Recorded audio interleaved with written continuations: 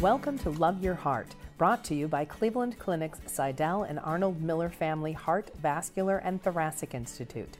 These podcasts will help you learn more about your heart, thoracic, and vascular systems, ways to stay healthy, and information about diseases and treatment options. Enjoy. Welcome to this podcast on achalasia. We've done a few of these in the past, but I think that we thought it was time to revamp some discussion about the treatments for achalasia and the decisions on who gets what. Talking about that today, I'm Dr. Siva Raja, one of the thoracic surgeons at the Cleveland Clinic. I'm also the surgical director of the esophageal center at the Cleveland Clinic. With me is Dr. Monisha Sudarshan. Hi, I'm Dr. Monisha Sudarshan. I'm one of the thoracic surgeons at Cleveland Clinic. I'm also the director of esophageal research. So, Dr. Raja, tell us how, if you get a patient in your clinic with achalasia, diagnosis of achalasia, there's multiplicity of treatments available for it. How do you go about deciding which one is the right one for the patient you're seeing? That's a very good question, and that's a question that comes up, with every patient that I see, is because there's a lot of treatments for achalasia. And we strongly believe in the right treatment for the right patient. And that right treatment is both based on science as well as with a discussion with the patient about how they're feeling and what their overall conditions are. And I think that one of the strengths of what we do here is that we offer the entire gamut of therapy. Okay, it's not that we have for only some of the treatments, in which case you're only going to get offered some of the treatments. And so in a lot of places when you go to get a treatment for a very rare disease like achalasia, people specialize in one or two treatments, and that's probably the options you're going to get. And in here, we do offer a lot. And so in addition to being able to offer you all the different treatments, if we do offer you all the treatments, we need to have some rationale for why we recommend one or the other. Because there's very rarely a patient that says that I know what I want and this is what I want and this is what I want you to do for me. Almost everybody is interested in having a discussion about the pros and cons of what these treatments are. But at the end of the day, they say, once you've explained to them, they want to know, what do I think? And in that situation, I need to have some reason as to why I would recommend one versus the other. So in our previous discussions, we've talked about the different types of achalasia, and also we've talked about patients, how their esophagus does not work normally. Their sphincter, which is the valve at the bottom of the esophagus, does not want to open. And at the same time, the esophagus, which is the entire organ in itself, doesn't want to squeeze the food down from top to bottom. It's something called peristalsis, which is gone. So as a result, a lot of patients have an esophagus that's not normal in size. It gets bigger and bigger, especially as time goes on. So they have a large esophagus that doesn't work, and the sphincter doesn't want to open. So we can't do too much about this, the esophagus that's wider, but we can open the sphincter and go from there. So the four treatments that we have are Botox, which is an injection that is done into the sphincter valve at the bottom of your food pipe, and that causes the sphincter that's closed all the time to relax. The second one is called a pneumatic dilation. It's something that is a balloon is placed in there, and then we blow up the balloon to break the muscle on the outside. Turns out that the inner layer of the esophagus tends to be very stretchy and doesn't break. And so when you break the muscle on the outside, the sphincter becomes looser, and therefore food can go down better.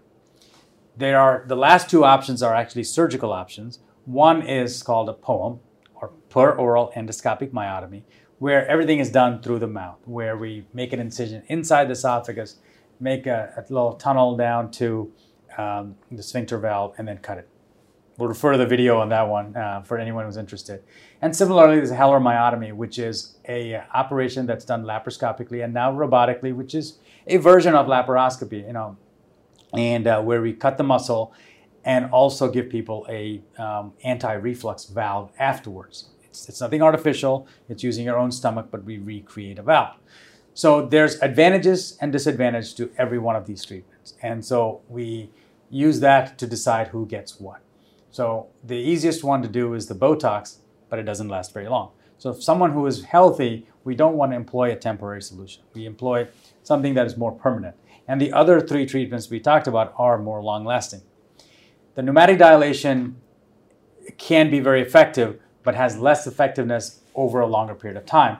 So we use that for folks who either have had previous treatment or are frail or have other medical issues that they're not going to do well with anesthesia and surgery and things like that. So the surgical options is really where it comes down to when you come to see a surgeon, is that they want to know what surgery you're going to do. And I think that the other two procedures we talked about just now are done by our specialized gastroenterologists in our swallowing center.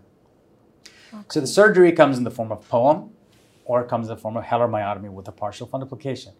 The advantage of a POEM is that it is very well tolerated. There's less pain, shorter amount of recovery. Most people are recovered within 48 hours. Okay? And it works. You never want to compare two things where one works and one doesn't work. So all options work, and the POEM works very well. But the way the POEM works is that it cuts the muscle in the sphincter. So the sphincter that's supposed to open and close is now closed in patients with achalasia. That's what achalasia is. But after the operation, it's open all the time. If it's open all the time, you can have heartburn. And more than half the people who have that procedure do have heartburn, albeit a lot of them, the medications to control the acid reflux do control their symptoms. And that's where the Heller myotomy comes in, is where whenever possible, where the esophagus isn't very dilated, or they have what's called type 2 achalasia, where the esophagus actually has some function, even though it's not normal function, we do the Heller myotomy because we give people the partial flap. So instead of 50% or more of patients having heartburn, 15% or so have heartburn, and even then medications tend to do very well with them. So that's sort of how we figure out who gets what. And obviously when situations arise where someone could have one or the other, where there's an overlap, then we give the option to the patient as to which one they want. But generally speaking, there's a medical reason for our recommendation. Okay. So one question I have for you, Dr. Raja, is we do see sometimes patients coming who have had a POEM or have had a Heller myotomy and still don't have a relief, and they're coming to seek the other treatment that they didn't have. Is it possible to do that in these patients? So someone who has had a POEM who wants surgery because they're still having the same symptoms? It is. And I think, to be honest, I actually prefer it that way, because I think that there are whenever a procedure fails, because probably because of some technical limitation or whatnot, and you could probably overcome that with the other technique. So, for example, when you have a POEM procedure, it is a procedure that's done inside the esophagus, and you're not anywhere outside. And it's not always clear, especially if you weren't the one doing the first one, exactly where the muscle was cut. And there's only so much real estate in the esophagus to cut the muscle. And if you can't find out exactly where they cut it, because they came from the inside, you could see it from the outside. And that's where a robotic Heller myotomy becomes useful. Mm-hmm. Similarly, if you've had a laparoscopic or robotic Heller myotomy and you have a flap in place, in order to redo the myotomy, you got to take the flap down. But if you did the POEM, where you can actually go the opposite side, because you almost always know where the first one was, then even if you didn't do it, you know where the first one was, if you did it laparoscopically, then you could do an operation without having to do any major surgery. So I think that the two procedures can complement each other when one fails. So let me throw that question back at you. I talked a lot about what my thoughts are on who we would recommend one to the other. Are there groups of patients you think should have one or the other, and definitely not the other? Well, we've done research on this from our own experience, and there are certain types of achalasia, and we can find these certain types through the investigations that we do when we see our patients. And yes, there are certain types that would do better with a POEM, and then there are certain types that would do better with a Heller myotomy. So I think that is one of the guiding principles. And then on top of that, as you mentioned before, if the other medical issues the patients have can sometimes guide our decisions. If a patient has had several surgeries in the abdomen before, it might be tough to get in there again, and especially do it laparoscopically, then that might tease us more towards the POEM pathway, where we don't have to make an incision in the belly. Okay. So what are your thoughts? There's some on this subject that comes up in the technical arena in the surgical field, is that there are people who believe that, you get achalasia and you have hiatal hernia, How often do you think that happens at the same time? Some people believe it never happens at the same time. Well, we know that it does happen. It might not happen commonly, but it does happen because we have encountered those patients in our clinic. And that's also one of those situations where a surgical treatment might be better, because if you have a hiatal hernia, if you do a POEM, you are not addressing the hiatal hernia part of it, and sometimes the symptoms can even worsen. So in those situations, I would lean more towards a surgical management. Another technical or anatomical change that would lead us towards a surgical management is when patients have a diverticulum and achalasia. A diverticulum is when it's kind of an outpouching or a balloon in the esophagus that can cause patients to have food accumulate there depending on the size and have regurgitation. And doing a POEM there, depending on the size of the diverticulum, may not be optimal, and you actually have to surgically take it out. So those are certain circumstances which steer us towards surgery. No, I agree. I think that when people have small outpouchings, I think that a POEM is reasonable if they want it done. But when they have large outpouchings, you don't really solve their problem by just cutting the sphincter, because they get more than one problem. So I think I agree with you. There are certain patients that should have one, and like I personally don't recommend POEM procedure to people with any reasonable size hiatal hernias, because the heartburn afterward is pretty severe. And I'm not sure that medical therapy is going to take care of that. And two, I think that you have to think about, if they did have big, severe symptoms, fixing the hernia after you've cut the muscle and caused some scarring in that area is not trivial. And so I think you got to put all those pieces together before you do something, as opposed to try to catch up at the end. The fact that patients are not likely in Cleveland or in Ohio and are everywhere across the country or even the world. And so we work with their local doctors to help obtain the tests we want, and are able to schedule virtual visits or telephone visits to talk to them.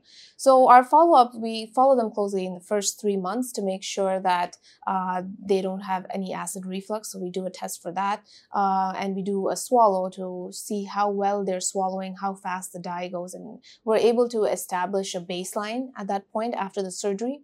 And if they're doing well, then we still continue to follow them every year with a swallow study, or if it showed reflux, to treat them for reflux and to ensure their symptoms are taken care of and their reflux is solved according to tests. It's very important to follow them closely in the first 3 years, because our own studies have shown that following them and ensuring that there's no symptoms or recurrence or coming back of the achalasia in the first 3 years is associated with more longer term relief.